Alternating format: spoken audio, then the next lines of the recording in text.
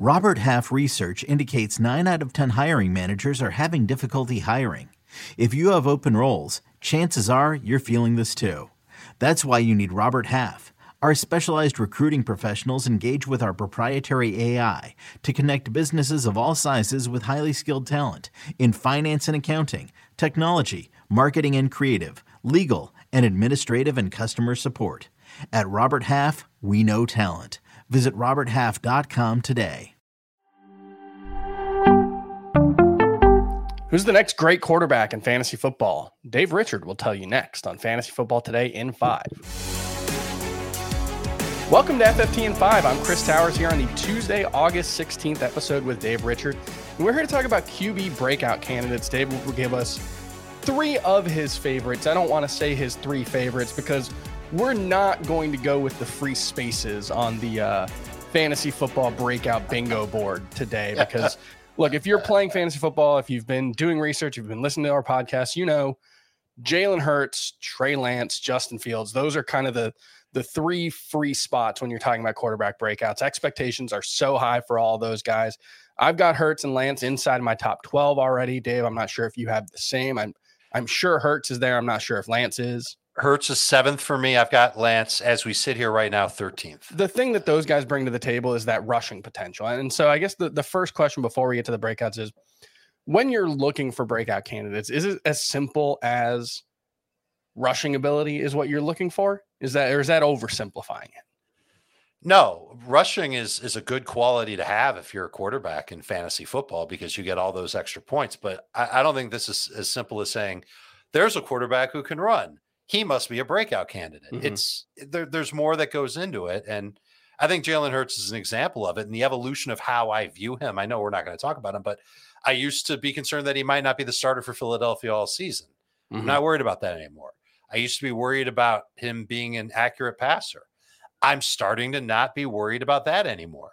But I'm still a little bit worried about just how productive he can be. Can he be the next Lamar Jackson? It's what holds me up a little bit. Can he be better than Kyler Murray? I've got Murray ahead of him. So I know that there's people that want to take him as a top 3 fantasy quarterback, others as a top 5.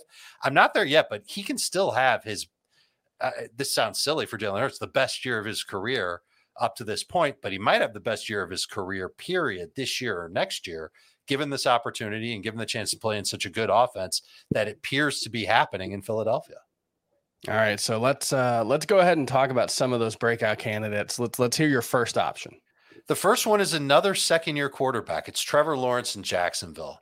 Thought he looked good in the first preseason game. Thought he looked good by the time we got to the end of the year and he was away from the evil clutches of Urban Meyer and into an offensive system that at least resembled what typically happens in the National Football League. And he's definitely in one now. Working with Doug Peterson, that's a coach that does like to throw the football. We've seen that from him throughout his time in Philadelphia. Lawrence is a talented passer, and he's also willing to run a little bit. So he'll give you some of those rushing numbers that you might be craving. But I also think he'll throw, and I think he'll throw a lot. And the other thing about it is that I'm not sure how effective Jacksonville is going to be running the football. I love taking the chance on James Robinson with a mid to late round pick, and Travis Etienne. He's an awesome running back, but he's going to catch the ball a lot. Mm-hmm. I think that's going to be his biggest factor. So this is a team that could end up, especially when you take into account its secondary, this is a team that could end up throwing 575 plus times in 2022. Lawrence should take a step forward as a quarterback and potentially finish as a top 12 QB. There's no problem taking him in round 14 instead of trying to reach for Trey Lance in round 9 or Justin Fields in round 10 or 11. All right, let's hear a couple other breakout candidates before we go. I've got a theory that Miami is going to be a pass-heavy team. And I know that sounds a little silly because their new head coach came from San Francisco and the 49ers are great at running the football. And this coach specifically coached the running backs in San Francisco. But, Chris, I look at the running backs that Miami has. It's Chase Edmonds, who, like Etienne, excellent pass catcher out of the backfield.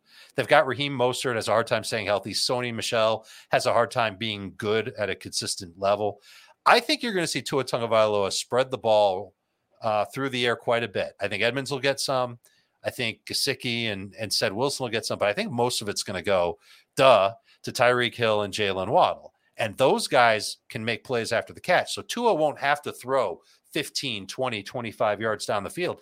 He should be able to find these guys in space and schematically count on them catching the ball and then making up some yards after the catch. That helps Tua's total. Would not surprise me if Tua Tagovailoa finished the season with over 4,000 yards passing and close to 30 touchdowns, which doesn't necessarily make him a top 10 or top 12 fantasy quarterback.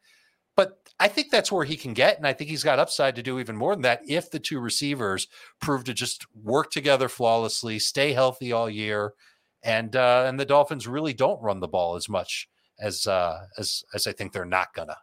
All right, let's get one more quick breakout before we go. What about a breakout for those super flex 2 QB leagues? And I don't know if this is necessarily a breakout because we've seen Marcus Mariota play well before, but I was kind of reminded of how kind of good he can be at the preseason game against Detroit. And I talked to him after the game. I was there for the game. I thought he executed the first drive very well, took off on 3 of their 12 plays. So he's clearly willing to run the football. If he's doing it in a preseason game, he's going to do it in the regular season. And I think that he's got a chance to help fantasy managers in Superflex 2 QB leagues get some cheap points. He'll run for 40 or 50 yards, maybe not necessarily every week, but let's say 2 out of every 3 weeks. He'll have a couple of multi-touchdown games.